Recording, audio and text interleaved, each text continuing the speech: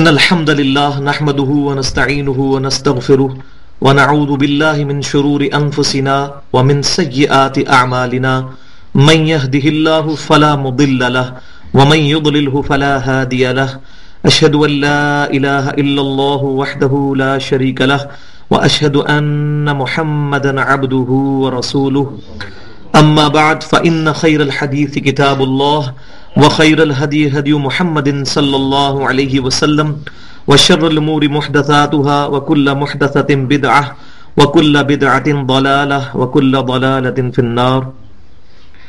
أعوذ بالله السميع العليم من الشيطان الرجيم من همزه ونفخه ونفثه. بسم الله الرحمن الرحيم. رب اشرح لي صدري ويسر لي أمري واحلل عقدة من لساني يفقهوا قولي. بسم الله الرحمن الرحيم. إن الله وملائكته يصلون على النبي يا أيها الذين آمنوا صلوا عليه وسلموا تسليما. اللهم صل على محمد وعلى آل محمد كما صليت على إبراهيم وعلى آل إبراهيم إنك حميد مجيد. اللهم بارك على محمد وعلى آل محمد كما باركت على إبراهيم وعلى آل إبراهيم إنك حميد مجيد.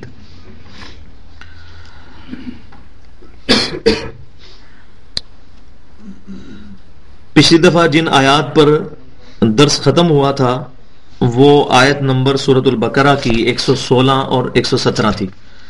تو 116 پہ میں نے کافی ڈیٹیل سے گفتگو کی تھی کیونکہ 117 نمبر آیت بھی اسی سے ریلیٹڈ ہے. انشاءاللہ میں اسی سے سٹارٹ لوں گا. وَقَالُوا اتَّخَذَ اللَّهُ وَلَدًا، اور یہ کہتے ہیں کہ اللہ تعالیٰ نے بیٹا جنا. اللہ کے لیے اولاد تجویز کرتے ہیں. سبحانہ، وہ پاک ہے، کیونکہ اولاد کی تمنا اس کو ہوتی ہے کہ جس کو یہ خواہش ہو کہ اس کے مرنے کے بعد اس کا نام زندہ کرنے والا کوئی دنیا میں ہونا چاہیے. اللہ تبارک و تعالیٰ تو حی وہو حی لا یموت ہے، ایسا زندہ ہے جس کو موت نہیں آنی، بلکہ القیوم ہے، ہر ایک کی زندگی جو ہے وہ اسی کی وجہ سے قائم ہے. تو اللہ تبارک و تعالیٰ تو اس بات سے پاک ہے کہ اس کو موت آئے. تو اس آیت میں یہ سبحانہ کا مطلب یہ ہے کہ پاک ہے، وہ اس کی یہ شایان شان ہی نہیں ہے کہ کوئی اولاد اس کی ہو جو اس کا بعد میں نام زندہ کرے، اس کو تو موت ہی نہیں آنی. اس لفظ کی یہاں پر اس لیے اہمیت ہے. بل لہ ما فی السماوات والارض، بلکہ اللہ ہی کے لیے ہے جو کچھ آسمانوں میں ہے اور زمین میں ہے. سب کا مالک اور خالق اللہ تعالی ہے. اس پہ میں نے بڑی ڈیٹیل سے گفتگو کی تھی کہ اسلام میں جو توحید ہے اور اس کا بھی جو سمم بونم میں نے بتایا تھا کہ ایپیکس، چوٹی کسی بھی چیز کی، وہ اسلام کی توحید عقائد میں اور اعمال کے اندر قتال ہے. جب کوئی شخص اپنی جان بھی اپنے اللہ کے حضور پیش کرنے کے لیے تیار ہو جائے. اسی طریقے سے قرآن پاک میں بھی اللہ تبارک و تعالیٰ نے مختلف احکامات پر قرآن پاک میں بعض جگہوں پر ایسی چیزیں ایڈریس کی ہیں جو پورے قرآن میں اور کہیں نہیں ہیں. تو توحید کے موضوع پر میں نے بتایا تھا کہ سب سے ایپیکس جو قرآن کی چوٹی ہے وہ سورہ مریم کی آیات نمبر 89، 90، 91، 92، جس میں نے ڈیٹیل سے تقریباً 15 منٹ پچھلی دفعہ گفتگو کی تھی. کل اللہ قانتون، تمام کے تمام اللہ تعالیٰ کے فرما بردار ہیں. اللہ تعالیٰ کی کوئی اولاد نہیں ہے اور تمام چیزیں اللہ کی مخلوقات ہیں اور سب کی سب اللہ تعالیٰ کو اکاؤنٹیبل ہیں، جواب دہ ہیں، اس کے سامنے سر تسلیم خم کر دی ہیں. تو یہاں تک میں نے پچھلی دفعہ گفتگو کر لی تھی. اب اسی کے ساتھ یہ ریلیٹڈ ہے. بدیع السماوات والارض، اللہ تعالیٰ عدم محض سے وجود بخشنے والا ہے آسمانوں کو اور زمینوں کو. تو میں نے بتایا تھا کہ اللہ تعالیٰ کے 3 افعال ہیں.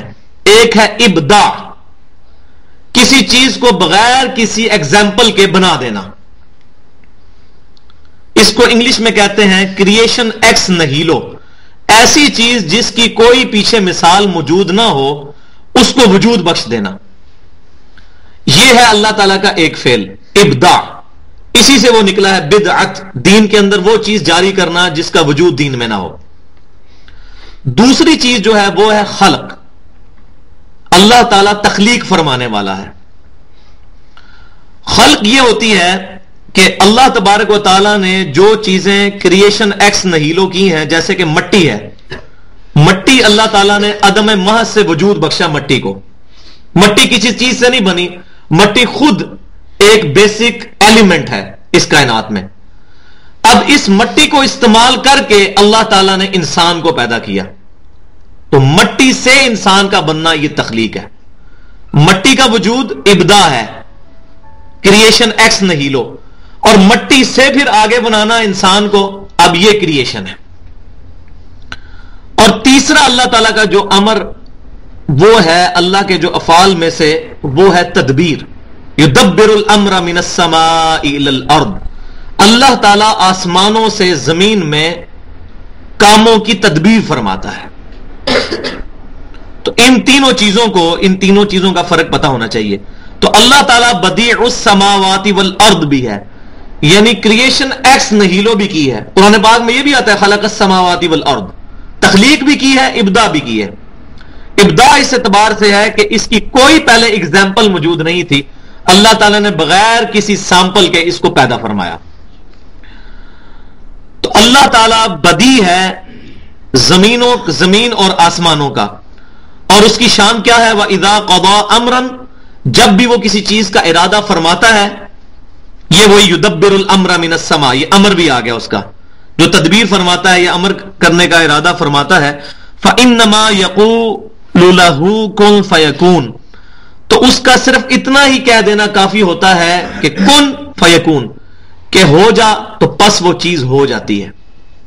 لیکن اس میں یہ کن فیکون میں یہ بات یاد رکھیں، بعض اوقات انسان کے ذہن میں یہ سوال بھی پیدا ہوتا ہے کہ اگر اللہ تعالیٰ کن فیکون سے ہی چیزوں کو پیدا فرماتا ہے تو ان چیزوں کے پیدا ہونے میں ٹائم کیوں لگتا ہے؟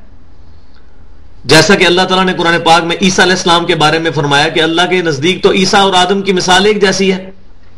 عیسیٰ علیہ السلام کو بھی کن فیکون کر کے پیدا کیا، آدم علیہ السلام کو بھی کن فیکون. کسی چیز کا ارادہ فرماتا ہے تو کہتا ہے ہو جا، تو وہ ہو جاتی ہے. یہ ٹائم جو لیتی ہے نا، یہ تخلیق لیتی ہے. جو اللہ تبارک و تعالیٰ نے تخلیق کے پیریڈز رکھے ہوئے ہیں ان میں ٹائم لگتا ہے، وہ اللہ تعالیٰ کے ڈیوائن وزڈم میں اللہ تعالیٰ نے جو اس کے لیے قانون بنایا ہے اس کے اندر یہ چیزیں طے ہیں. آم کی گٹھلی کو پھل دینے والا درخت بننے کے لیے 8 سال چاہیے، چاہے امر کن ہوگا لیکن 8 سال لگیں گے. اللہ محتاج نہیں اس کا، لیکن اللہ نے یہ فزیکل لاز بنائے ہیں. ماں کے پیٹ میں بچہ بننے کے لیے 9 ماہ کے قریب عرصہ درکار ہے، اگرچہ وہ اللہ کے امر کن سے ہے، لیکن وہ تخلیق کے مراحل گزرنے کے لیے یہ ٹائم لگتا ہے. اسی طریقے سے اللہ تعالیٰ نے زمین و آسمان کو تقریباً قرآن پاک میں 7 جگہ پر آتا ہے کہ 6 دن میں پیدا فرمایا. اللہ تعالیٰ تو کن فیکون 6 دن میں، اس کے بعد ٹائم پیریڈ گزرا. اور الیوم کا لفظ جو ہے عربی میں دن کے لیے بھی استعمال ہو سکتا ہے، جو 24 گھنٹے کا دن ہے، اور ایک پیریڈ آف ٹائم کے لیے بھی. اور آج ہمیں سائنٹسٹ بتا رہے ہیں کہ اس جو زمین و آسمان کو بننے میں 6 ارب سال لگے ہیں. تو عین ممکن ہے کہ اللہ کے ہاں وہ الیوم جو ہے، جو لانگ پیریڈ آف ٹائم ہے، وہ 1 بلین ایئر، 1 ارب سال کے برابر ہو. واللہ عالم، وثوق سے نہیں ہم کہہ سکتے. تو یہ تخلیق کا یہ مطلب سمجھ لیں آپ کہ تخلیق میں اللہ تبارک و تعالیٰ نے کچھ فزیکل لاز بنائے ہیں، اتنا ٹائم لگنا ہی لگنا ہے. تو کن فیکون سے کوئی یہ مطلب نہ لے لے کہ اللہ تبارک و تعالیٰ کسی چیز کو ہمیشہ ہی فوراً پیدا کرے گا. اگرچہ ایسا بھی کیا ہے، جیسے ارواح جو ہماری پیدا ہوئی ہیں اور فرشتے، یہ کن فیکون فوراً پیدا ہو گئے. لیکن جب یہ دنیا میں جو تخلیق والا معاملہ ہے، اس کے اندر اللہ تبارک و تعالیٰ نے ٹائم رکھا ہے، ٹائم لمیٹیشن ہے. اسی طریقے سے ہاتھی کی جو ہتھنی کے پیٹ میں جو ہاتھی کا بچہ ہے وہ تقریباً 21 سے 22 ماہ رہتا ہے. انڈے کے اندر چوزا جو ہے وہ تقریباً 22 دن رہتا ہے. تو یہ تمام ٹائم پیریڈز اللہ تعالیٰ نے رکھے ہوئے ہیں. اللہ ان کا پابند نہیں ہے، ہم پابند ہیں، کیونکہ اللہ کے بنائے ہوئے قوانین ہیں. وقال الذین لا يعلمون، اور وہ لوگ کہتے ہیں کہ جن کے پاس کچھ علم ہی نہیں ہے، یعنی کہ مشرکین یا یہودیوں میں سے وہ بے علم لوگ جو تھے، لولا یکلمنا اللہ او تأتینا آیہ، کیوں نہیں اللہ تعالی ہم سے خود کلام کرتا یا ہمارے پاس کوئی نشانی بھیجتا، کوئی معجزہ ہمارے سامنے ہو، فزیکل ٹینجیبل معجزہ ہو، حسی معجزہ ہو جس کو ہم فیل کریں. اور وہ پوری ڈیٹیل آئے گی سورہ بنی اسرائیل کے اندر. 8-9 قسم کے معجزات تھے جو وہ ڈیمانڈ کرتے تھے کہ یہ نبی صلی اللہ علیہ وسلم آسمانوں پہ چڑھ جائیں، یا ان کا کوئی باغ ہو جس کے نیچے نہریں بہتی ہوں. اس طریقے سے مختلف معجزات فزیکل انہوں نے ڈیمانڈ کیے. تو یہ جو مضمون ہے وہ ڈیٹیل کے ساتھ سورہ بنی اسرائیل اور سورۃ الانعام کے اندر جا کے کھلے گا. تو یہاں میں ایک مضمون آپ کو اس اعتبار سے تھوڑا سا اشارتاً ایک بات بتا دوں کہ نبی صلی اللہ علیہ وسلم کا جو دعوی نبوت ہے، وعلیکم السلام، وہ جس معجزے پر ہے وہ کوئی حصی معجزہ نہیں ہے، وہ ہے یہ قرآن. اور یہ بات سورۃ العنکبوت کے اندر آئے گی کہ یہ کہتے ہیں کہ اس نبی کو معجزہ کیوں نہ دیا گیا. تو اللہ تعالیٰ فرماتا ہے 21ویں پارے کے پہلے صفحے پر یہ بات آتی ہے، وہ انشاءاللہ جب آئے گی میں ڈیٹیل سے عرض کروں گا کہ کیا ان کے لیے یہ کافی نہیں ہے کہ اللہ کی آیات صبح و شام ان پر پڑھی جاتی ہیں. موسیٰ علیہ السلام کو دعوی نبوت کے لیے جو 2 معجزات دیے گئے تھے، ایک عصا والا معجزہ اور دوسرا ید بیضا والا معجزہ، اس کی بنیاد پر ان کا دعویٰ تھا کہ میں اللہ کا نبی ہوں. عیسیٰ علیہ السلام کا دعویٰ جن 4-5 بڑے معجزات پہ تھا، مردوں کو زندہ کرنا، اسی طریقے سے مادر ذات کوڑی اور جو اندھے ہیں ان کو شفا دینا اللہ کے اذن سے، اور مٹی کی جو مورت بنا کے اس میں پھونک مارنا تو اللہ کے اذن سے وہ پرندہ بن جائے. یہ وہ تمام معجزات تھے جن کی بنیاد پہ عیسیٰ علیہ السلام کا دعویٰ تھا کہ میں اللہ کا نبی ہوں. جبکہ امام کائنات سید الاولین والآخرین شفیع المذنبین رحمت للعالمین سیدنا و مولانا محمد رسول اللہ صلی اللہ علیہ وسلم کا جو دعوی نبوت ہے وہ اس پر نہیں ہے کہ میری انگلیوں سے پانی کے چشمے جاری ہوتے ہیں، اگرچہ یہ صحیح ہے، بخاری اور مسلم میں موجود ہے. اسی طریقے سے آپ صلی اللہ علیہ وسلم کی مبارک انگلی کے اشارے سے چاند 2 ٹکڑے ہوا، صحیح بخاری میں موجود ہے. اس قسم کے حصی معجزات سینکڑوں ہزاروں کی تعداد میں موجود ہیں، لیکن ان کی بنیاد پر نبی صلی اللہ علیہ وسلم نے دعوی نبوت نہیں کیا.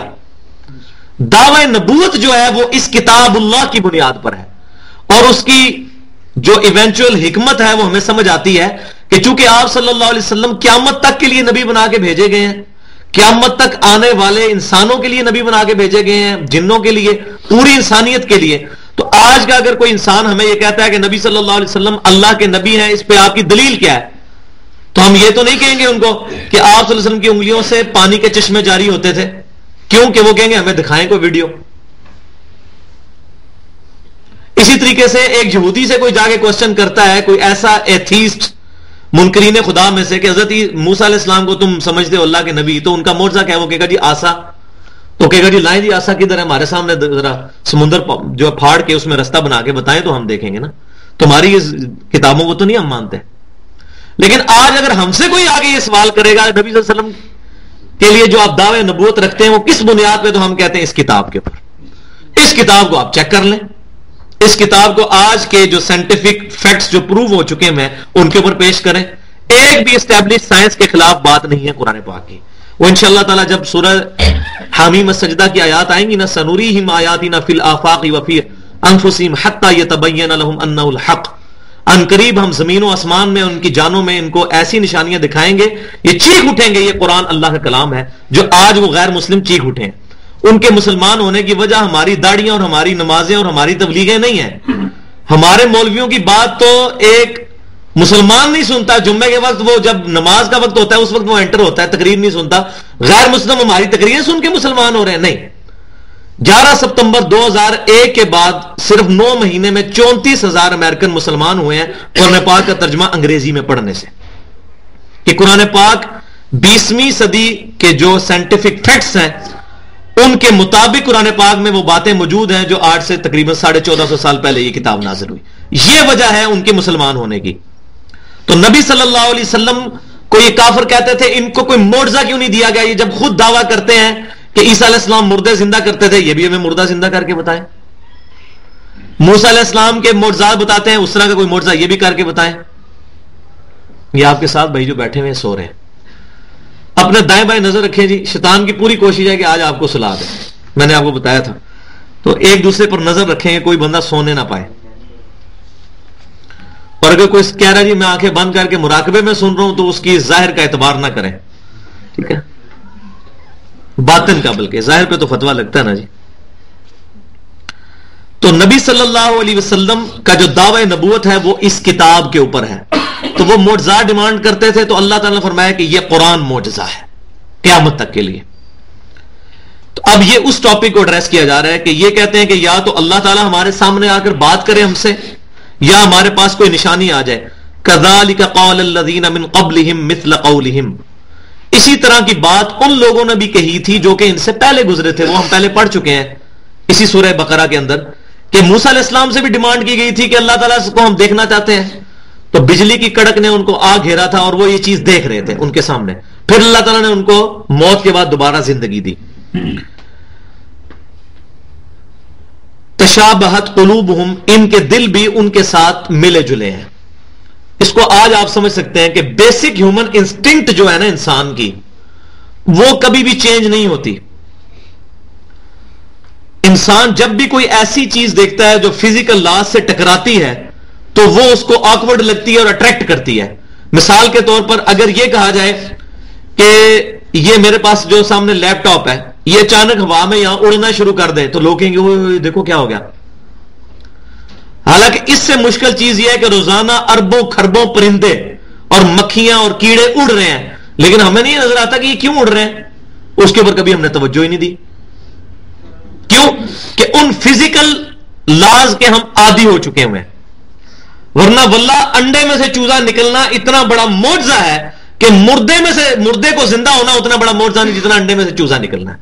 مردہ تو آپ کے سامنے لیٹا ہوا ہے، ٹھیک ہے، اس میں روح ڈلی ہے، کوئی جن آیا اور وہ کھڑا ہو گیا، لیکن انڈے اور چوزے کا کوئی تعلق ہی نہیں ہے. انڈے کو ہم نے کئی بار توڑ کے دیکھا ہے فزیکلی، اس کے اندر سے لیس دار مادہ نکلتا ہے، اس لیس دار مادے کا کوئی تعلق ہی نہیں اس چوزے کے ساتھ جو اس میں سے نکلتا ہے.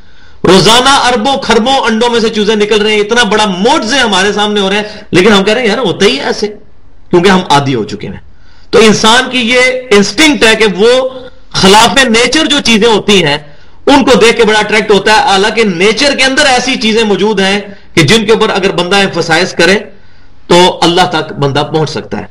تو اللہ تعالیٰ فرما رہا ہے کہ ان سے پہلے لوگوں نے بھی ایسے باتیں کی تھی، یہ بھی ان کے دل بھی ان کے ساتھ بالکل ملے جلے ہو چکے ہیں.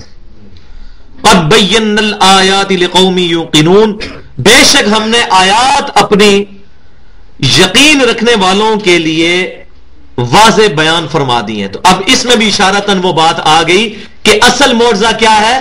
قرآن. دیکھیں نا، اس کا جواب تو یہ ہونا چاہیے تھا کہ ہاں کافرو ہمارا نبی مردہ زندہ کر کے بتاتا ہے آپ کو، لیکن اللہ ہمارا قد بینا الآیات لقوم یوقنون، بے شک ہم نے صاف صاف اپنی نشانیاں، یہ ہے آیات. وہ جو کہتے تھے آیت لے کے آئے کوئی نشانی ہے معجزہ، اللہ ہمارا یہ ہے آیات. ایک معجزہ مانگ رہے ہو، یہ 6,500 کے قریب آیات قرآن پاک، یہ سب ہر آیت اللہ تعالیٰ کے ڈیوائن وزڈم اور ڈیوائن علم کا، نالج کا ایک معجزہ ہے. جو میں نے قرآن پاک کے تعارف میں 1.5 گھنٹہ گفتگو کی تھی اس میں یہ چیز بتائی تھی. تو یہاں بھی یہ چیز آ گئی کہ اللہ تعالیٰ نے فرمایا کہ یہ آیات کافی نہیں ہے ان کے لیے، صاف صاف ہم نے بیان فرما دی، یہ معجزہ ہے. انا ارسلناک بالحق بشیرا ونذیرا، بے شک ہم نے محبوب صلی اللہ علیہ وسلم آپ کو حق کے ساتھ پرپسفل مقصد کے لیے بھیجا ہے. بشیرا ونذیرا، خوشخبریاں دینے والا اور ڈر سنانے والا. خوشخبری کن کو دینے والا؟ کہ جو اللہ تعالیٰ کے فرما بردار ہیں، اور ڈر سنانے والا ان کے لیے جو اللہ تعالیٰ کی نافرمانی کرتے ہیں. وَلَا تُسْأَلُ عَنْ أَصْحَابِ الْجَحِيمِ، اور اے محبوب صلی اللہ علیہ وسلم آپ سے یہ نہیں پوچھا جائے گا کہ لوگ دوزخ میں کیوں پہنچے ہیں. دوزخ میں جانے والے جو لوگ ہیں ان کی اکاؤنٹیبلٹی، جواب دہی آپ سے نہیں ہوگی، بلکہ انہیں سے ہی پوچھا جائے گا کہ ہاں بھائی تمہارے پاس ہمارے انبیاء آئے، ہمارے محبوب صلی اللہ علیہ وسلم آئے، تو آپ نے ان کی دعوت کو قبول کیوں نہ کیا؟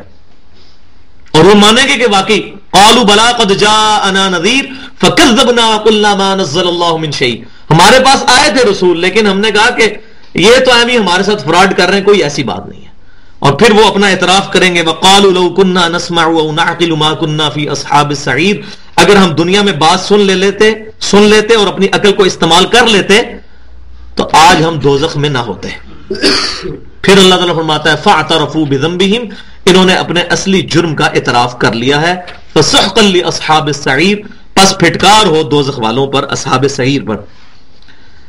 تو نبی صلی اللہ علیہ وسلم کا منصب ہے خوشخبری دینا اور ڈر سنانا. یہ بعض لوگ کہتے ہیں ڈرانے والا، میں اس کو اتنا اچھا نہیں سمجھتا. نبی صلی اللہ علیہ وسلم ڈر سنانے والے ہیں، ڈرانے کے لیے نہیں. آپ خود فرماتے ہیں لوگوں کو خوشخبریاں سناؤ، ان کو متنفر نہ کرو. ڈر سنانے والا، یہ ذرا اپروپریٹ ٹرانسلیشن بنتی ہے. خوشخبری دینے والا اور ڈر سنانے والا، آخرت کا ڈر. تو اے نبی صلی اللہ علیہ وسلم، ہم آپ سے نہیں پوچھیں گے کہ اے محمد صلی اللہ علیہ وسلم، ہم نے آپ کو آپ کی امت کی طرف پیغمبر بنا کے بھیجا تو یہ لوگ کیوں نہیں ایمان لے کر آئے؟ ابو جہل کیوں نہیں مومن ہوا؟ ابو لہب نے کیوں نہیں اسلام قبول کیا؟ ابو طالب نے اسلام کیوں نہیں قبول کیا؟ یہ آپ سے نہیں پوچھا جائے گا. آپ کا کام صرف دعوت دینا ہے. تو یہ آج ہمارے لیے بھی ہے کہ جب کوئی بھائی ہماری بات نہ سنے اور دعوت پہ لبیک نہ کہے تو ہمیں اس پہ سیکھ پا ہونے کی، اس سے لڑائی کرنے کی ضرورت نہیں ہے. ہماری یہ رسپانسبلٹی نہیں کسی کو زبردستی جو ہے وہ گھول کے اس کے اندر ایمان اتار دیا جائے، یا کتاب و سنت کی دعوت کو یا دعوت توحید کو، نبی صلی اللہ علیہ وسلم کی محبت کو اس کے دل میں ڈال دیا جائے. یہ ہماری رسپانسبلٹی نہیں کہ جان بوجھ کر ہاں دعوت دی جائے. لیکن اس کا دوسرا پہلو بھی ہے. بعض لوگ اتنے روڈ طریقے سے دعوت دیتے ہیں، وہ کہتے ہیں جی ساڑا کام تے آ جائے گا جی، نبی بھی آئے سن، نبیاں کو بھی لوگوں نے توحید نہیں سنی، تے اگر اسی پیش کرنے آتے لوگ نہیں سنتے تو خیر ہے.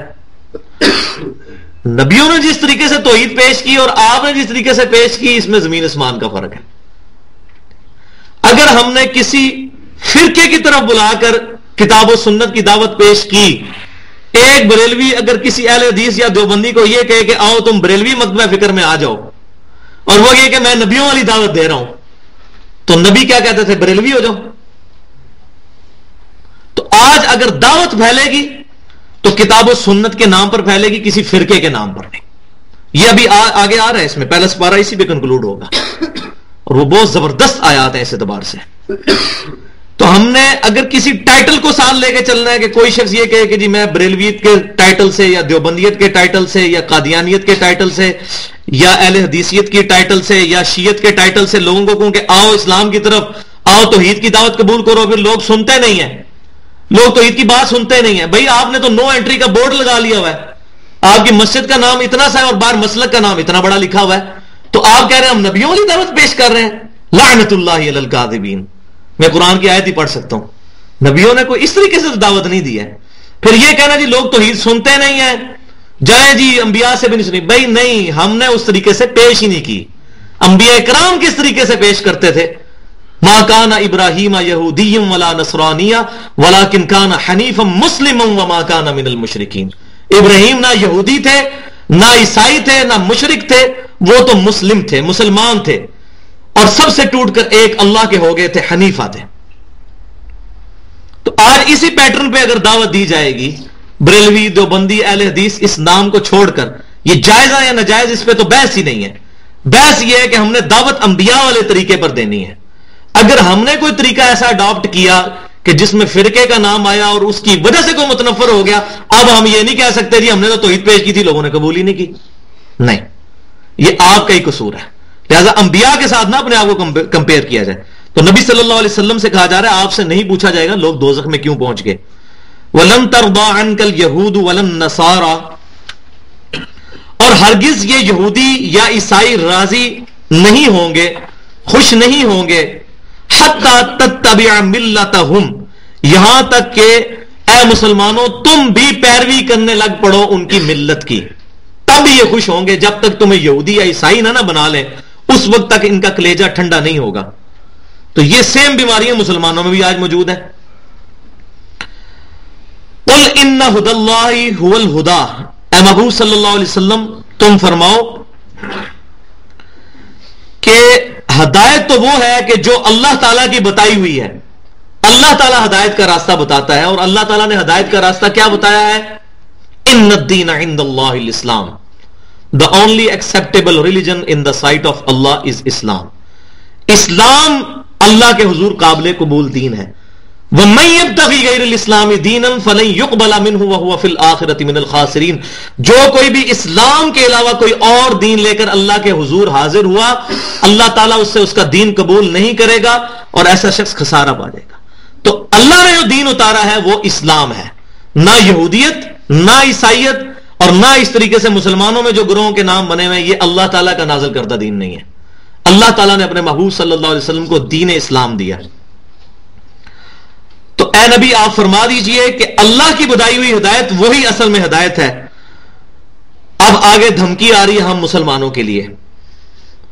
وَلَئِنِ اتَّبَعْتَ أَهْوَاءَهُمْ بَعْدَ الَّذِي جَاءَكَ مِنَ الْعِلْمِ، اور اگر اے سننے والے، اب میں یہ نہیں کہہ رہا کہ اگر اے نبی تم نے پیروی کی، تو قرآن کا مزاج سمجھنا چاہیے. میں نے پہلے بھی بتایا تھا قرآن پاک میں جہاد کے بارے میں آیات میں بعض اوقات اللہ تعالیٰ نے منافقین کو بھی یا ایھا الذین آمنو کہہ کر ایڈریس کیا ہے. پورے قرآن میں یا ایھا الذین نافقوا نہیں ہے، اے وہ جو نفاق کرتے ہو ان کو نہیں تھا، کیونکہ وہ ہے تو مومن ہی تھے قانونی طور پر. وہ تو اللہ کو پتا تھا، یا اللہ نے اپنے محبوب صلی اللہ علیہ وسلم کو منافقین کے نام بتایا، انہوں نے حذیفہ بن یمان کو بتایا رضی اللہ تعالیٰ عنہ. عام مسلمانوں کے ساتھ تو منافقین بھی نمازیں پڑھتے تھے. تو یہ قرآن میں جو آیات آتی ہیں کہ اے مومنو تمہیں کیا ہو گیا ہے کہ بوجھل دل کے ساتھ جہاد کے لیے اٹھتے ہو، تو بعض لوگ یہ آیات پڑھ کے تو آج کے مسلمانوں پر ٹھوک رہے ہوتے ہیں یہ قرآن کی تعریف ہے. یہ ان منافقین کے بارے میں جو دعوی ایمان رکھتے تھے اور قانونی طور پہ وہ مسلمان ہی تھے. لہذا قرآن کے اسلوب کو بھی سمجھنا چاہیے. تو یہاں پر جو بیسیکلی خطاب تو نبی صلی اللہ علیہ وسلم سے ہو رہا ہے، لیکن آپ کے ذریعے سے پوری امت کو ہو رہا ہے. لہذا اس کا اپروپریٹ ٹرانسلیشن یہ ہوگی کہ اگر تم نے، اے سننے والے، اگر تم نے ان کی خواہشات کی پیروی کی، بعد الذی جاءک من العلم، اس کے بعد کہ تیرے پاس علم، العلم آ چکا ہے، قرآن اور سنت کا علم، ما لک من اللہ من ولی ولا نصیر، تو اللہ تعالیٰ کی گرفت سے بچانے والا پھر تیرا نہ کوئی مددگار ہوگا اور نہ ہی کوئی تیرا دوست ہوگا. اگر علم کیا، تو اب یہاں ہی پتہ چل گیا. یہ بعض لوگ کہتے ہیں جی جناب آپ ہمارے ساتھ اٹیچ ہو جائیں، ہمارے پیر صاحب کے مرید ہو جائیں. وہ تو کہتے ہیں کہ میں اس وقت تک جنت میں نہیں جاؤں گا جب تک اپنے سارے مرید جنت میں نہ لے جاؤں. پیر صاحب سے پہلے یہ پوچھیں کہ آپ کو جنت میں جانے کی گارنٹی کس نے دے دی ہے؟ اتنی بڑی بات، جس دن کے انبیاء اکرام علیہ السلام بھی نفسا نفسی کہہ رہے ہوں گے، اور سوائے ایک پرسنالٹی کے، شفیع المذنبین سیدنا محمد رسول اللہ صلی اللہ علیہ وسلم کے، کوئی شخص بھی امن میں نہیں ہوگا. اس وقت پیر حضرات اپنے مریدوں کو جمع کر کے جنت میں لے کے جا رہے ہوں گے. اس سے بڑا جھوٹ کیا ہو سکتا ہے؟ اس سے بڑا پبلک کو دھوکہ کیا ہو سکتا ہے؟ تو اللہ تعالیٰ فرمایا جب العلم آ گیا اور تم نے پھر خواہشات کی پیروی کی نا ان گروہوں کی، پھر اللہ تعالیٰ کے مقابلے میں نہ تمہارا کوئی مددگار ہوگا نہ کوئی دوست ہوگا. تو یہ آج مسلمانوں کو بھی سوچنا ہے. میں نے آپ کو پہلے بتایا تھا یہ 9-10 رکوع جو بنی اسرائیل کا مقدمہ ہے، بیسیکلی یہ اس امت مسلمہ کو بتایا جا رہا ہے کہ تم سے پہلے بھی ایک لاڈلی امت 2000 سال تک جو ہماری لاڈلی رہی وہ گزری ہے، لیکن جب انہوں نے ہمارے انبیاء کرام کی تعلیمات کو پیٹ کے پیچھے ڈالا تو اللہ تعالیٰ ان سے بھی ایسا ناراض ہوا کہ آج تک ناراض ہے، اور پوری دنیا میں وہ ذلت اور خواری ان کا مقدر بن چکی ہے یہودیوں کا. الذین آتیناہم الکتاب یتلونہ حق تلاوتہ، جن لوگوں کو ہم نے کتاب دی ہے وہ اس کتاب کی تلاوت کا حق ادا کرتے ہیں جیسا کہ حق ادا کرنا چاہیے. اب تلا عربی میں کہتے ہیں والقمر اذا تلاہا، جب چاند سورج کے بعد آتا ہے پیچھے. ٹو فالو دا ٹیکسٹ، کسی ٹیکسٹ کو فالو کرنا. جیسے آپ کو پتا ہے کہ کافی ہمارے جو پرانے لوگ قرآن پڑھ رہے ہوتے ہیں انگلی رکھ کے پڑھ رہے ہوتے ہیں ایسے، جب یہ لائنیں نہیں ہوتی تھی نا تو تاکہ وہ بعض کا اوپر سے نیچے بھی انگلی ہو جاتی ہے تو وہ ڈسٹرب ہو جاتے ہیں، تو وہ انگلی رکھ کے کیا ہوتے ہیں فالو دا ٹیکسٹ کر رہے ہوتے ہیں، اس کے ٹیکسٹ کے ساتھ ساتھ اپنی انگلی چلا رہے ہوتے ہیں. تو اس کو کہتے ہیں تلاوت. تلاوت خالی یہ نہیں ہے قرات کر لینا، ٹو فالو دا ٹیکسٹ. حق تلاوتی، جو کہ تلاوت کا حق ہے، فالو کرنے کا حق ہے، وہ کیا ہے کہ قرآن اور سنت کی تعلیمات پر عمل کیا جائے. یہ ہے تلاوت کرنے کا حق. تو جن کو کتاب دی گئی ہے وہ قرآن پاک کی تلاوت کرتے ہیں، اس کو فالو کرتے ہیں جیسا کہ فالو کرنے کا حق ہے. ایک تو ان معنوں میں بھی آئے گا کہ قرات کرتے ہیں، لیکن اصل معنی جو ہے اس کے لغوی معنی میں اس کو فالو کرنا. اولئک یؤمنون بہ، وہ اس کے ساتھ ایمان بھی رکھتے ہیں، اس کے اوپر، اس کتاب کے اوپر. نہ صرف فالو کرتے ہیں، ظاہر ہے کہ جو فالو کر رہا ہے وہ ایمان والا ہی ہوگا. وَمَن يَكْفُرْ بِهِ فَأُولَئِكَ هُمُ الْخَاسِرُونَ، اور جو بھی اس کتاب کا کفر کرے گا تو ایسے لوگ ہی خسارہ اٹھانے والے ہیں. کتاب کا کوئی نقصان نہیں ہوگا، وہ لوگ خود خسارے میں ہوں گے. اور کیسے ہوں گے؟ وہ سورۃ الفرقان میں آتا ہے وقال الرسول یا رب ان قوم اتخذوا هذا القرآن مہجورا. نبی صلی اللہ علیہ وسلم قیامت والے دن شکایت کریں گے کہ اے اللہ میری اس قوم نے، میری اس امت نے قرآن کو پیٹ کے پیچھے ڈال رکھا تھا. تو وہاں پہ شکایت ہو جائے گی. تو شفاعت کہاں سے ہوگی ایسے شخص کی جس کی شکایت ہو جائے. شفاعت اس کی ہوگی جو الذین آتیناہم الکتاب یتلونہ حق تلاوتہ، اس کے اندر آئیں گے. اب وہ آیت دوبارہ ریپیٹ ہونے لگی ہے جہاں سے یہ ساری بات بنی اسرائیل کا مقدمہ شروع ہوا تھا. یا بنی اسرائیل اذکروا نعمتی التی انعمت علیکم وانی فضلتکم علی العالمین. اے یعقوب علیہ السلام کی اولاد، میرے ان احسانات کو یاد کرو جو میں نے تم پر کیے، اور سب سے بڑا احسان یہ کہ تمہیں تمام جہان والوں پر میں نے فضیلت دی تھی. اس وقت تم ہمارے لاڈلے ترین تھے. اور کتنے لاڈلے؟ 3 کتابیں ان کے اندر، تورات، زبور، انجیل ان کے اندر نازل ہوئی، صحائف لادہ سے نازل ہوئے. پھر اللہ تعالیٰ نے کتنے حصی معجزات دیے، اور 1400 سال تک انبیاء کرام کی چین ٹوٹی نہیں ہے. یہ صحیح بخاری میں حدیث موجود ہے کہ بنی اسرائیل میں جب بھی کوئی نبی فوت ہوتا تھا تو فوت ہونے سے پہلے کسی نبی کو ہی اپنا خلیفہ بناتا تھا. تو کتنی زبردست ان کی یہ اللہ تبارک و تعالیٰ پر، اللہ تبارک و تعالیٰ نے ان کے لیے یہ نعمت کی تھی کہ وقت کا نبی ہر وقت ان میں موجود ہوتا تھا. اس کے باوجود انہوں نے حق سے اناد کیا. یہ بات اگلی آیت جو ہے پھر دوبارہ ریپیٹ ہو رہی ہے، جو پہلے بھی آ چکی ہے تھوڑی سی چینج کے ساتھ. وَاتَّقُوا يَوْمًا لَا تَجْزِي نَفْسٌ عَن نَفْسٍ شَيْئًا، اور ڈرو اس دن سے کہ جس دن کوئی جان کسی دوسری جان کا بدلہ نہیں بن سکے گی. وَلَا يُقْبَلُ مِنْهَا عَدْلٌ، اور نہ ہی کسی سے مالی تاوان قبول کیا جائے گا.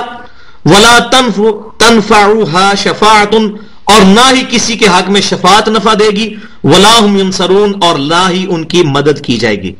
اس آیت کے اوپر میں نے بڑی ڈیٹیل سے گفتگو کی تھی جب یہ آئی تھی کہ کیٹاگوریکل ڈینائی موجود ہے کہ قیامت والے دن کوئی جان کسی کا بدلہ نہیں اٹھائے گی، نمبر 1.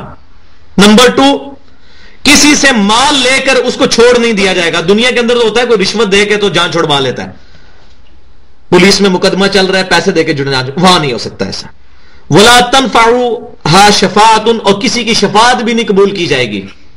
دنیا میں تو سفارش چل جاتی ہے، کسی بڑے کی، ایم پی اے کی، ایم این اے کی سفارش دے کے تو بندہ مجرم بھی ہے تب بھی چھوٹ جاتا ہے. اب یہاں ہمارے ذہن میں آ رہا ہوگا کہ وہ شفاعت جو ہوگی نبی صلی اللہ علیہ وسلم کی، وہ بِإِذْنِ اللہ ہوگی. اس کا معاملہ ڈیفرنٹ ہے، وہ آیت الکرسی میں ڈیٹیل سے عرض کروں گا کہ وہ شفاعت کیا ہے. وَلَا هُمْ يُنصَرُونَ، اور نہ ہی ان کی مدد کی جائے گی. یہ بھی نہیں ہوگا کہ ان کے مدد کے لیے کوئی باہر سے کوئی ایسی فوجیں آ جائیں کہ وہ زبردستی اس کو چھڑوا لیں. جیسے دنیا کے اندر بھی پتا ہے آپ کو کہ کئی لوگ جیل توڑ کے بھی بھاگ جاتے ہیں، تو ایسا وہاں آخرت میں نہیں ہو سکے گا. تو یہ تمام چیزیں دیکھیں آج کی دنیا میں بھی اس کی مثالیں موجود ہیں. اب وہ امپورٹنٹ ٹاپک سٹارٹ ہونے لگے، 4 رکوع تحویل قبلہ پہ آنے لگے ہیں، پورے 4 رکوع. کیونکہ تحویل قبلہ جو ہے یہ موسٹ سینسٹیو معاملہ تھا اس وقت. کیونکہ جو لوگ یہودی تھے ان کے دلوں کے اندر بیت المقدس کی عزت تھی، وہ یہ خواہش نہیں کرتے تھے کہ کعبۃ اللہ جو ہے یہ قبلہ بنے. اور مسلمان جو ہیں انہوں نے نبی صلی اللہ علیہ وسلم کی پیروی کرتے ہوئے 17 مہینے تک مدینہ شریف کے اندر نماز بھی پڑھی بیت المقدس کی طرف منہ کر کے. تو اب تحویل قبلہ کے لیے ایک پورا ذہن بنایا جا رہا ہے کہ یہ تحویل قبلہ جو ہونے لگی ہے، تو اب کئی یہودیوں نے بھی اسلام قبول کیا ہوا تھا، ان پر یہ بات شاق گزرے گی کہ جی ہم تو نماز پڑھ رہے تھے بیت المقدس کی طرف، اب یہ قبلہ چینج ہونے لگا، یہ کیا بات ہوئی. تو اب یہ اس ٹاپک کو ایڈریس کرنے کے لیے اس کی بنیاد رکھی جا رہی ہے. اور دنیا میں بھی وہی مین رول ہے، کامن ٹرمز پہ آنا، جو سورہ آل عمران کی 64 نمبر آیت میں موجود ہے. قُلْ يَا أَهْلَ الْكِتَابِ تَعَالَوْا إِلَىٰ كَلِمَةٍ سَوَاءٍ بَيْنَنَا وَبَيْنَكُمْ، آؤ یہود و نصارہ ہم اس ایک بات پر تو اکٹھے ہو جائیں جو ہم میں اور تم میں ایک ہے، اللہ نعبد الا اللہ، کہ اللہ کے سوا ہم کسی کی عبادت نہ کریں. ہمارے یہاں مولوی کیا کرتے ہیں، ہمیشہ بات ہی فرق سے شروع کرتے ہیں. یہ فرق آپ دیکھ لیں. تو پھر کہتے ہیں جی انبیاء والی دعوت ہے. انبیاء والی دعوت میں بات فرق سے نہیں شروع ہوگی، بات ہوگی کامن ٹرمز سے. کامن ٹرمز کیا ہیں؟ کتاب اللہ، سنت رسول صلی اللہ علیہ وسلم، نبی صلی اللہ علیہ وسلم کی شخصیت جس کے اوپر سب متفق ہیں، اس سے بات شروع کی جائے. ٹھیک ہے، اللہ تعالیٰ کی توحید، اور توحید میں بھی وہ چیزیں جو کامن ٹرمز ہیں اس سے بات شروع کی جائے، اور پھر آگے جو ہے لے کے چلا جائے کسی کی غلطیاں ایسن طریقے سے پوائنٹ آؤٹ کی جائیں وداؤٹ فتویٰ لگانے کے. کیونکہ جب ہم فتویٰ لگا دیتے ہیں پھر اس کے اور اپنے درمیان ایک بیریئر قائم کر لیتے ہیں. تو اسلام میں فتویٰ بازی نہیں ہے، ہاں کسی کی غلطی پوائنٹ کر دی جائے. صحابہ کرام علیہ رضوان، تابعین اور تبع تابعین سے کسی پر فتویٰ لگانا ثابت نہیں کہ فلاں مشرک ہے، فلاں گستاخ رسول ہے، فلاں کافر ہے، ایسا نہیں ہے. غلطیاں پوائنٹ آؤٹ کرتے تھے کہ ہاں جی آپ کو یہ غلطی لگی آپ اپنی اصلاح کریں. تو اہل سنت کا یہی منہج ہے کہ وہ غلطی پوائنٹ آؤٹ کرتے ہیں, کسی پر فتویٰ نہیں لگاتے. تو اب کامن فیکٹر کیا ہے کہ یہودی وہ بھی ابراہیم علیہ السلام کی اولاد, کیونکہ بنی اسرائیل جو حضرت جن کو جیکب کہتے ہیں, حضرت یعقوب علیہ السلام جن کا لقب تھا اسرائیل اللہ کا بندہ, وہ ابراہیم علیہ السلام کے پوتے تھے, آئزک کے بیٹے تھے سیدنا اسحاق علیہ السلام کے. تو یہ یہودیوں میں بھی کامن فیکٹر ابراہیم علیہ السلام. عیسائی بھی حضرت عیسیٰ علیہ السلام خود بنی اسرائیل میں سے تھے, وہ بھی حضرت ابراہیم علیہ السلام کی اولاد, اور نبی صلی اللہ علیہ وسلم بھی ابراہیم علیہ السلام کی اولاد بنو اسماعیل میں سے. تو یہ تینوں جو بڑے مذاہب ہیں, اسکول آف تھاٹ ہیں, ان تینوں کا جو کامن فیکٹر ہے اس دنیا میں وہ ابراہیم علیہ السلام ہے. تو اللہ تبارک و تعالیٰ نے تحویل قبلہ کے لیے اور بنی اسرائیل کی امت کو معزول کرتے ہوئے اس امت کو کھڑا کرنے کے لیے جو آخری میں نے بتایا تھا کیل ٹھوکا, جو تاج پوشی مسلمانوں کی ہوئی, وہ تحویل قبلہ کی صورت میں ہوئی کہ اب وہ 2000 سال سے بنی اسرائیل جس منصب پہ فائز تھے ان کو معزول کیا گیا, اور امت محمدیہ صلی اللہ علیہ وسلم کو اب بنی اسرائیل سے بنو اسماعیل میں یہ معاملہ شفٹ ہو گیا, اور ختم نبوت کا تاج نبی صلی اللہ علیہ وسلم کے مبارک سر پہ رکھا گیا, جس کا سب سے بڑا سمبل یہ ہے کہ اب قیامت تک کے لیے قبلہ جو ہے وہ خانہ کعبہ ہوگا. تو اب اس کا یہ پورا جو ہے سمجھیں کہ اس کی تمہید بنائی جا رہی ہے, اور ابراہیم علیہ السلام جو کامن فیکٹر ہے ان سے بات شروع کی جا رہی ہے. وَإِذِ ابْتَلَىٰ إِبْرَاهِيمَ رَبُّهُ بِكَلِمَاتٍ فَأَتَمَّهُنَّ, اور یاد کرو کہ ابراہیم علیہ السلام کو جب جب اللہ تعالیٰ نے آزمایا جن باتوں کے اوپر, تو اللہ تبارک و تعالیٰ کے لیے انہوں نے اپنی باتیں پوری کر دی, جس کو آج ہم انگلش میں کہیں گے کہ he passed with flying colours. ابراہیم علیہ السلام پر جب بھی کوئی آزمائش اللہ تعالیٰ کی طرف سے آئی, اللہ تعالیٰ نے ان کو کوئی حکم دیا, حتیٰ کہ ان کو بیٹے کو ذبح کرنے کا حکم دیا, تو اس کے لیے بھی وہ تیار ہو گئے. تو ابراہیم علیہ السلام کو جب بھی آزمایا گیا تو وہ ان باتوں پر پورے اترے کہ جو اللہ تعالیٰ نے ان کے لیے آزمائش رکھی تھی. تو پھر اس کے بعد اللہ نے کیا انعام ان کے لیے فرمایا, قال انی جاعلک للناس اماما, تو اللہ نے فرمایا بے شک میں اب تمہیں انسانیت کا امام بنانے والا ہوں. دیکھ لیں پوری انسانیت کا امام ہے. ابراہیم علیہ السلام کا منکر کوئی نہیں ہے, ایون ہندو بھی مانتے ہیں. یہ براہم جو لفظ استعمال ہوتا ہے ان کے اندر ابراہیم سے ہی نکلا ہوا ہے. یہ بھی بنی اسرائیل کا ایک جو وہ جس پہ ہالی ووڈ نے ایک فلم بھی بنائی ہے, the last tribe of Israel.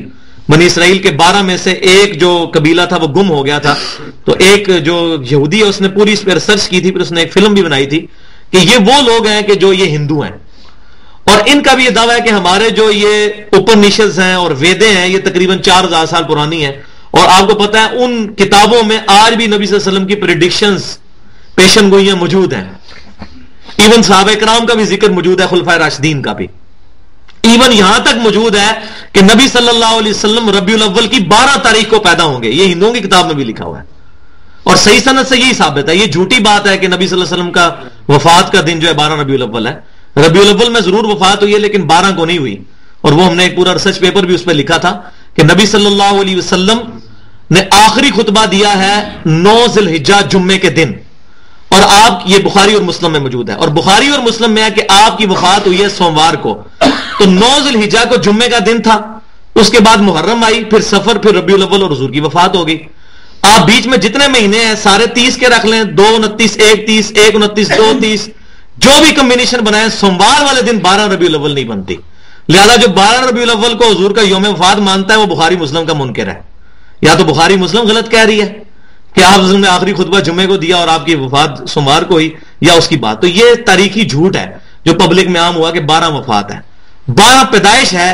صحیح سند کے ساتھ امام اسحاق جو سیدنا انس بن مالک کے شاگرد ہیں ان سے ایک قول موجود ہے, اور وہ صحابی رسول کے شاگرد ہیں کہ نبی صلی اللہ علیہ وسلم کی پیدائش ہوئی ہے 12 ربیع الاول کو. سوموار کے دن تک تو تھا, تو یہ ہندوؤں کی کتابوں میں بھی ہمیں مل گئی ہے یہ بات, تو وہ بھی مانتے ہیں اس چیز کو, اور ان کے اندر کئی ایسی چیزیں موجود ہیں. تو یہ وہ کامن ٹرمز کے اوپر, تو آپ کو پتا ہے ڈاکٹر ذاکر نائک نے ایک لیکچر بھی دیا تھا similarities between Hinduism and Islam, تو اس میں انہوں نے ایک سملیرٹی یہ بھی بتائی تھی. تو اے ابراہیم تمہیں میں انسانیت کا امام بنانے والا ہوں, اور الحمدللہ آج پوری دنیا کے مذاہب جو ہیں ابراہیم علیہ السلام کو تسلیم کرتے ہیں اپنے امام کے طور پر. آپ پتہ ہے امریکہ کا پہلا صدر ابراہم لنکن، تو ابراہم وہ کہتے ہیں، ہم ابراہیم کہتے ہیں. قال ومن ذریتی، تو ابراہیم علیہ السلام نے پھر عرض کی کہ اے اللہ جو میری اولاد ہے، میں تو امام بن گیا، میری اولاد کا معاملہ کیا ہوگا؟ قال لا ینال عہد الظالمین، تو اللہ تعالیٰ نے مختصر اور بڑا ہی جامع جواب دیا. فرمایا کہ میرا وعدہ ظالموں کو نہیں پہنچے گا، یعنی تیری اولاد میں جو فرما بردار ہوں گے وہ بھی امام بنیں گے. اور کتنے انبیاء کرام پیدا ہوئے، اور نبی صلی اللہ علیہ وسلم بھی ابراہیم علیہ السلام کی اولاد میں سے پیدا ہوئے. لیکن ابراہیمی ہونا، خالی ابراہیم علیہ السلام کی اولاد ہونا، یہ کوئی فخر کی بات نہیں اگر ان کی تعلیمات پہ عمل نہیں کرنا. تو بیسیکلی یہ ٹانٹ کرائی جا رہی ہے بنی اسرائیل کو کہ بنی اسرائیل یہ جو کہتے ہیں کہ ہم ابراہیم علیہ السلام کی اولاد ہیں، تو یہ ٹائٹل کیا کافی ہے؟ نہیں، جب تک کہ وہ ابراہیم علیہ السلام کو فالو نہیں کریں گے. اور وہ فالو کرنا کیا ہے؟ ما کان ابراہیم یہودی ولا نصرانیہ، نہ ابراہیم علیہ السلام یہودی تھے، نہ عیسائی تھے، نہ وہ نصرانی تھے. ولکن کان حنیفا مسلما وما کان من المشرکین. ابراہیم علیہ السلام جو ہے وہ ایک رب کے ہو گئے تھے سب سے ٹوٹ کر، اور وہ مشرکوں میں سے نہیں تھے، مسلمان تھے. تو اللہ تعالیٰ فرماتا ہے کہ میرا عہد ظالموں کو نہیں پہنچے گا، یعنی تیری اولاد میں سے جو نیک ہوگا اس تک ٹھیک ہے، اس کو بھی میں امام بناؤں گا. وَإِذْ جَعَلْنَا الْبَيْتَ مَثَابَةً لِلنَّاسِ وَأَمْنًا، اور یاد کرو جب کہ ہم نے اس گھر یعنی خانہ کعبہ کو مرکز بنا دیا لوگوں کے لیے اور امن کی جگہ بھی. وَاتَّخِذُوا مِن مَّقَامِ إِبْرَاهِيمَ مُصَلًّى، اور یہ حکم دیا کہ بنا لو ابراہیم علیہ السلام کے کھڑے ہونے کی جگہ کو مصلی. مقام ابراہیم آج بھی موجود ہے خانہ کعبہ شریف کے اندر. حجر اسود اور حتیم کی جو درمیانی دیوار ہے اس کے سامنے مقام ابراہیم ہے، اور وہ پتھر بھی موجود ہے جو ابراہیم علیہ السلام نے خانہ کعبہ کی تعمیر کے اندر استعمال کیا تھا. تو اس مقام پر آج بھی امام کعبہ کھڑے ہو کر نماز پڑھاتے ہیں. تو قرآن پاک میں بھی ہے کہ مقام ابراہیم علیہ السلام کے کھڑے ہونے کی جگہ کو اپنا مصلی بناؤ. اور آج بھی مسلمان پوری دنیا سے جب عمرہ کرتے ہیں تو مقام ابراہیم پر یا اس کے قریب ہی اسی کی سیدھ میں 2 رکعت نفل بھی ادا کرتے ہیں، تو تب ان کا عمرہ مکمل ہوتا ہے. تو یہ اللہ تعالیٰ کی طرف سے حکم ہے. لیکن مکہ مدینے پر بھی ایک برا وقت گزرا تقریباً 600-650 سال تک سلطنت عثمانیہ کے دور میں، کہ جب خانہ کعبہ کی جو وحدت ہے اس کو توڑ کے 4 مسلوں کے اندر بانٹ دیا انہوں نے. ایک مسلح جو ہے وہ باب الفتح والی سائڈ پہ رکھ دیا، حجر اسود کے ساتھ والا جو دوسرا اپوزٹ کونا ہے جس جگہ پر حتیم ہے. ایک مسلح جو ہے وہ حجر اسود والی سیدھ پہ رکھ دیا. ایک مستجاب دیوار جو ہے جو رکن یمانی اور حجر اسود کے درمیان ہے، جہاں ربنا آتنا فی الدنیا حسنہ وفی الآخرۃ حسنۃ وقنا عذاب النار پڑھتے ہیں، وہاں پر ایک مسلح رکھ دیا. تو پہلا والا جو میں نے بتایا وہ فقہ حنفی کا مسلح، پھر فقہ شافعی کا، اور ادھر فقہ حنبلی کا، اور پھر چوتھا مسلح جو ہے بالکل خانہ کعبہ میں جو مقام ابراہیم کی اپوزٹ سائڈ جو ہے ادھر مسلح رکھا فقہ مالکی کا. تو یہ اماموں کے ناموں کی طرف منسوب کیا، ان کا کوئی قصور نہیں، ان کی زندگیوں کے یہ تقریباً 400-500 سال کے بعد یہ حرکت کی گئی، وہ اس میں مجرم نہیں ہے. جیسا کہ عیسائیوں نے عیسیٰ علیہ السلام کے بارے میں جو ڈیوینٹی کلیم کی ہے، الوہیت کا عقیدہ، اس میں عیسیٰ علیہ السلام کا کوئی قصور نہیں ہے، عیسائیوں کا قصور ہے. تو یہ مسلح تقریباً 1955 تک بنے رہے. 1925 میں تو فزیکلی جب یہ گورنمنٹ آئی سعودی گورنمنٹ، تو انہوں نے وہ مسلح تو اٹھا دیے چاروں کے چار، اور مقام ابراہیم پر امام کعبہ کو کھڑا کر دیا. لیکن وہ مسلح جو بنے ہوئے تھے فزیکل، جو ان کی جگہ اوپر شیڈ بنے ہوئے تھے، وہ توڑے نہیں، کیونکہ اس وقت اتنے سٹرونگ نہیں تھے کہ یہ کرتے تو ہو سکتا ہے کہ وہ پھر ان کی عصبیت جاگ اٹھتی. تو 1955 میں جب مزید توسیع ہوئی مطاف کی، اس کے اندر پھر انہوں نے توڑا. یہ انہوں نے بھی تقریباً 30 سال تک کمپرومائز کیا ہے اس کے اوپر. مسلح بنے ہوئے تھے، وہاں نماز نہیں ہوتی تھی، نماز ایک امام کے پیچھے ہوتی تھی. تو جو لوگ یہ جھوٹ بولتے ہیں کہ جو سعودی عرب والے ہیں وہ حنبلی ہیں، تو ان کو احمد بن حنبل کا مسلح تو رہنے دینا چاہیے تھا، وہ بھی انہوں نے اٹھا دیا، چاروں اٹھا دیے. تو یہ 650 سال تک یہ بدعت خانہ کعبہ میں جاری رہی، مدینہ شریف میں بھی. اور اس میں میں وہ حدیث بیان کرتا ہوں جو بخاری اور مسلم کی متفق علیہ حدیث ہے، جس نے مدینے میں بدعت کو جاری کیا اس پہ اللہ کی لعنت، اللہ کے فرشتوں کی لعنت، اور تمام لعنت کرنے والوں کی لعنت. یہ حدیث میں نے بیان کیا، آگے آپ خود سمجھ جائیں. ہم کسی پہ فتویٰ نہیں لگاتے، لیکن مدینے میں بدعت جاری کرنے والوں کے بارے میں نبی صلی اللہ علیہ وسلم کا غضب کس قدر جو ہے وہ بھڑکتا ہے. پھر یہ ایک مسلح رکھا گیا. تو اب بھی مقام ابراہیم کی سیدھ میں ہی امام کعبہ اکثر اوقات وہیں پہ کھڑا ہوتے ہیں، اور وہ اس آیت کے مطابق ہے. اس کا یہ مطلب نہیں کہ خانہ کعبہ میں جو کچھ آج ہو رہا ہے وہ صحیح ہے. جو چیز ٹھیک ہے وہ میں نے بیان کر دی، وہاں پہ بھی غلط چیزیں ہو رہی ہیں اور اللہ تعالیٰ ان کو توفیق دے کہ وہ اپنی غلطیوں کو دور کریں. بٹ اوورآل جہاں تک ایز فار ایز عقائد آر کنسرنڈ، الحمدللہ ان کے عقائد جو ہیں وہ بالکل صحیح ہیں. اور میری تقریباً 3 دفعہ حاضری ہوئی ہے وہاں میرے امام کعبہ سے بھی شیخ زین العابدین کے ساتھ بڑی ڈیٹیل ڈسکشن انگلش میں انشاءاللہ میں آپ کو کبھی سناؤں گا کہ جو میری ان کے ساتھ ہوئی تھی. وَعَاهِدْنَا إِلَىٰ إِبْرَاهِيمَ وَإِسْمَاعِيلَ، اور ہم نے تاکید کی ابراہیم علیہ السلام کو اور ان کے بیٹے اسماعیل علیہ السلام کو، أَن طَهِّرَ بَيْتِيَ لِلطَّائِفِينَ وَالْعَاكِفِينَ وَالرُّكَّعِ السُّجُودِ، کہ میرے گھر کو صاف ستھرا رکھو طواف کرنے والوں کے لیے اور اعتکاف بیٹھنے والوں کے لیے اور رکوع اور سجدے کرنے والوں کے لیے. تو یہ صرف خانہ کعبہ کو پاک صاف نہیں رکھنا بلکہ ساری مسجدوں کو صاف رکھنا یہ رسپانسبلٹی ہے. اور خصوصاً جو لوگ رمضان میں اعتکاف بیٹھتے ہیں وہ سمجھتے ہیں کہ اب یہ ہمارے گھر کی طرح ہے، اور بعض اوقات وہ اسی طرح صفوں میں بیٹھ کے زمین پہ بیٹھ کے سالن کھا رہے ہوتے ہیں اور وہ چیزیں وہاں بکھیر دیتے ہیں اور مسجد میں بعض اوقات بدبو بھی پیدا ہو جاتی ہے. تو یہ سخت جرم ہے. اللہ تعالیٰ کے جتنے بھی گھر ہیں ان کو اللہ تعالیٰ کی وجہ سے پروٹوکول دیتے ہوئے ان کا خیال رکھنا ہے، ان کو صاف رکھنا ہے. تو اللہ کے گھروں کو پاک صاف رکھنے کا حکم اللہ تعالیٰ نے خود دیا ہے. وَإِذْ قَالَ إِبْرَاهِيمُ رَبِّ اجْعَلْ هَذَا بَلَدًا آمِنًا وَارْزُقْ أَهْلَهُ مِنَ الثَّمَرَاتِ مَنْ آمَنَ مِنْهُمْ، اور یاد کرو جب ابراہیم علیہ السلام نے اپنے رب سے دعا کی کہ اے میرے رب بنا دے اس شہر کو امن والا اور روزی والا، اس کے باشندوں کو طرح طرح کے پھلوں سے روزی بھی دے. اور وہ کیسی روزی دی؟ الحمدللہ آج بھی کئی چیزیں ایسی ہیں جو مکہ کے اندر نہیں اگتی لیکن پوری دنیا سے پھل اور فروٹ وہاں پر اویلیبل ہوتے ہیں سستے داموں. پوری دنیا سے فروٹ وہاں آتے ہیں. یہ ابراہیم علیہ السلام کی دعا کی برکت ہے. من آمن منہم باللہ والیوم الآخر، اور ابراہیم علیہ السلام نے تو یہ اسپیشلی دعا کی کہ اے اللہ یہ ان کے لیے کہ جو ایمان لائیں اللہ پر اور یوم آخرت پر، یعنی جو مومنین ہوں ان کو اے اللہ تو یہ گھر ان کے لیے امن والا گھر بنا دے، ان کو روزی دے طرح طرح کے پھلوں سے. لیکن اللہ تعالیٰ نے اس کے جواب میں کیا فرمایا؟ قال ومن کفر فأمتعه قلیلا، تو اللہ تعالیٰ نے فرمایا کہ جو کفر کرے گا نا اس کو بھی میں دوں گا. یہ نہیں ہے کہ صرف مومنین کو ہی میں رزق دوں گا، جو کفر کرے گا میں ان کو بھی دوں گا قلیل، تھوڑا سا دنیا کے اندر. ثم اضطره الى عذاب النار، ثم اضطره الى عذاب النار، پھر اس کے بعد ان کو میں زبردستی لے جاؤں گا آگ کے عذاب کی طرف. وبئس المصیر، اور وہ کیا ہی برا ٹھکانہ ہے.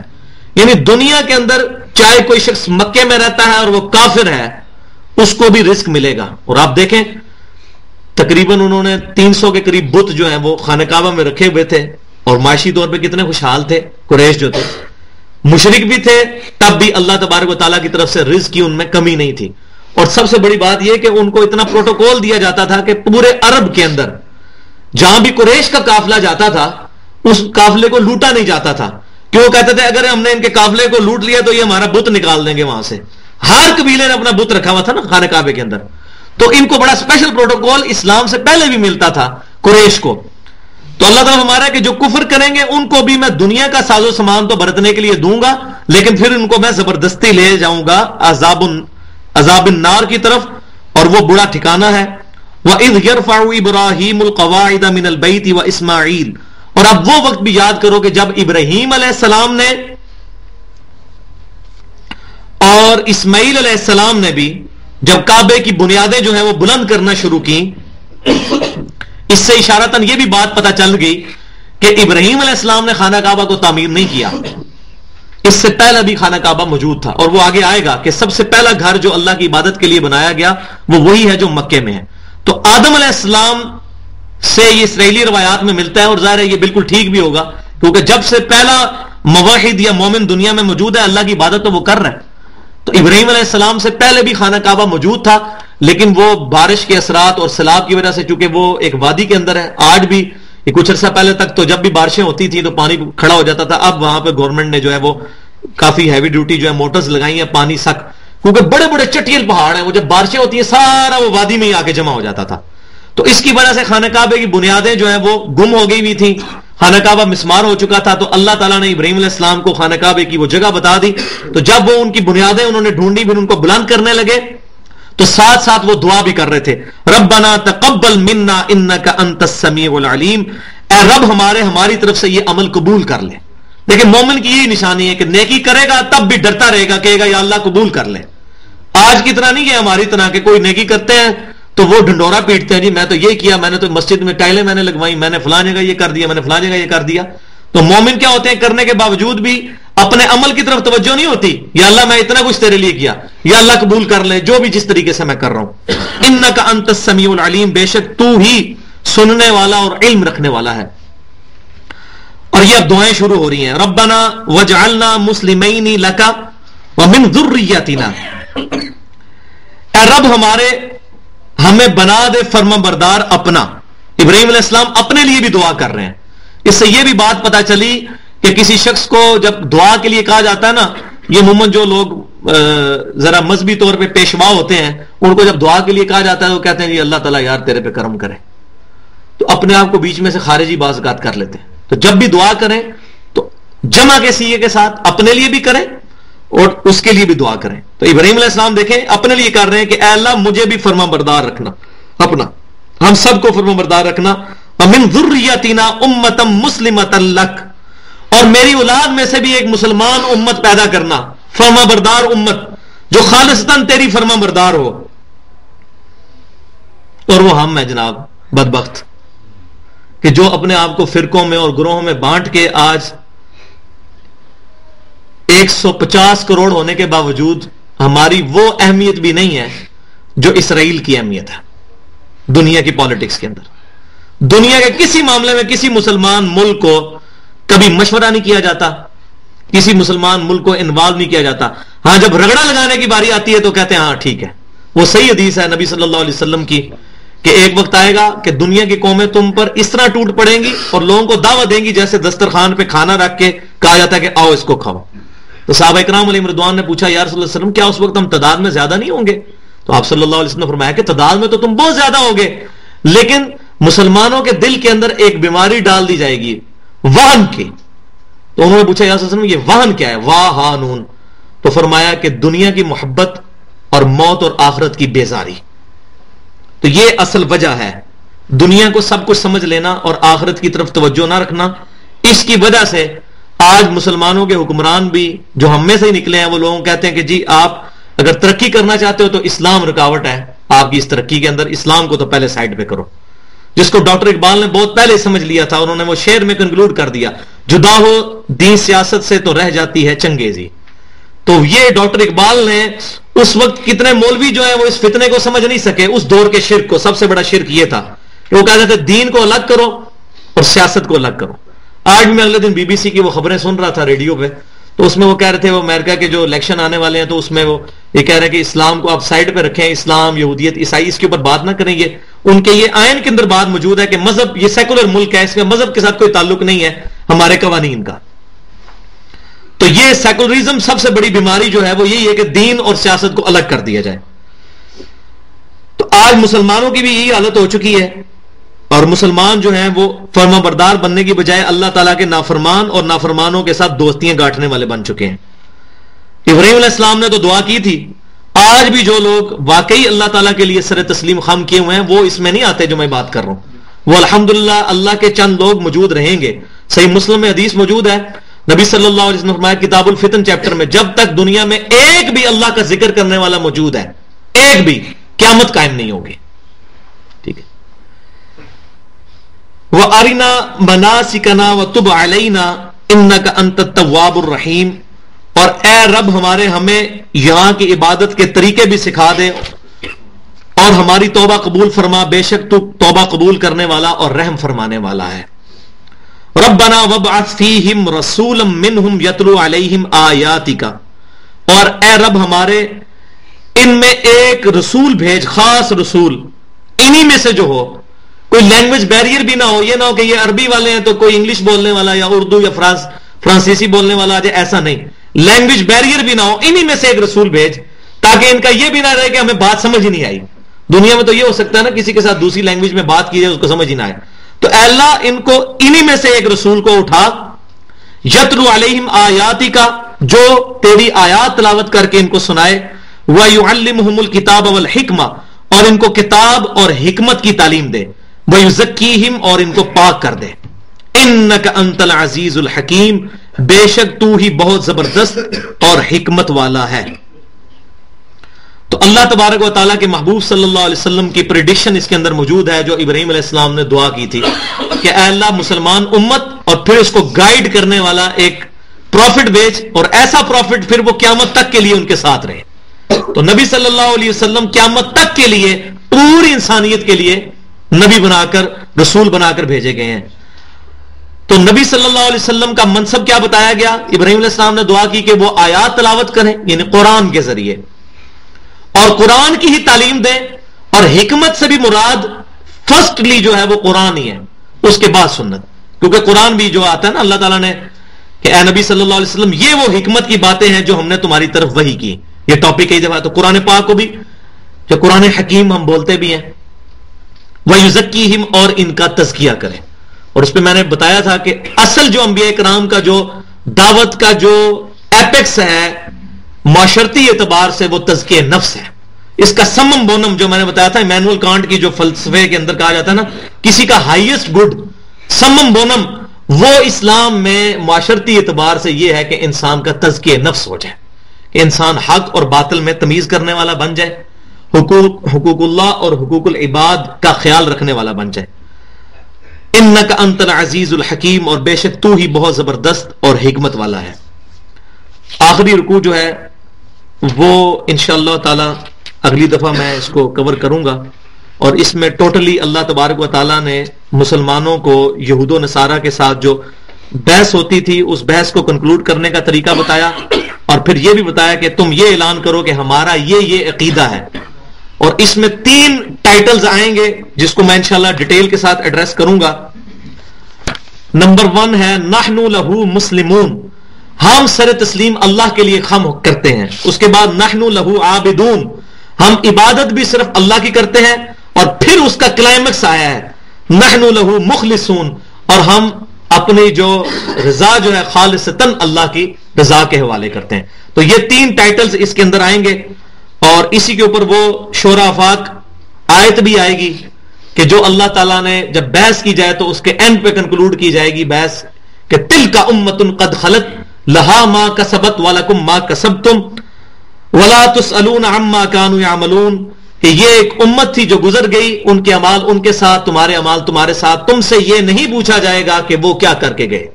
تو آج اس بحث میں نہیں پڑھنا چاہیے کہ خلافت کے حقدار حضرت ابوبکر صدیق تھے یا سیدنا علی تھے۔ اگر کوئی آ کر اہل سنت کے ساتھ اس پر بحث کرتا ہے، اس بحث کو چھوڑا جائے، اس کی بجائے سب سے پہلی جو بنیادی دعوت ہے اس کے اوپر آیا جائے۔ وَلَقَدْ بَعَثْنَا فِي كُلِّ أُمَّةٍ رَسُولًا، اور بے شک ہم نے ہر امت کی طرف رسول بھیجا، کیا دعوت دے کر؟ ان اعبدوا اللہ، کہ عبادت خالصتاً اللہ کی، واجتنبوا الطاغوت، اور اللہ کے مقابلے پر بنائے گئے طاغوت کی نفی کرنا، شیطان کی اور بتوں کی۔ اس سے بات سٹارٹ کریں، اس کے بعد یہ بالکل آخر میں آنے والی باتیں ہیں۔ تو میرے پاس کئی لوگ آتے ہیں جی وہ تو یہ کہہ رہے ہیں، تو میں کہنا یار ان کو چھوڑو، ان باتوں کو ماتم کرتے ہیں، اس چیز کو چھوڑو، یہ چیزیں بعد میں ایڈریس کرنے والی ہیں، اس سے بڑی بڑی چیزیں موجود ہیں۔ آپ کے پاس ایک بندہ آئے جو کینسر کا مریض ہو، اس کو نزلہ زکام لگا ہو، تو آپ نزلہ زکام کا علاج پہلے کریں گے یا کینسر کا کریں گے؟ کینسر کا علاج، جو اصل بیماری ہے پہلے اس کا علاج، پھر باقی بیماریوں کا بھی بعد میں علاج ہو جائے گا۔ محفل کے اینڈ پہ جو دعا پڑھی جاتی ہے پڑھ لیں، سبحانک اللہم و بحمدک، اشہد ان لا الہ الا انت، استغفرک و اتوب الیک، وما علینا الا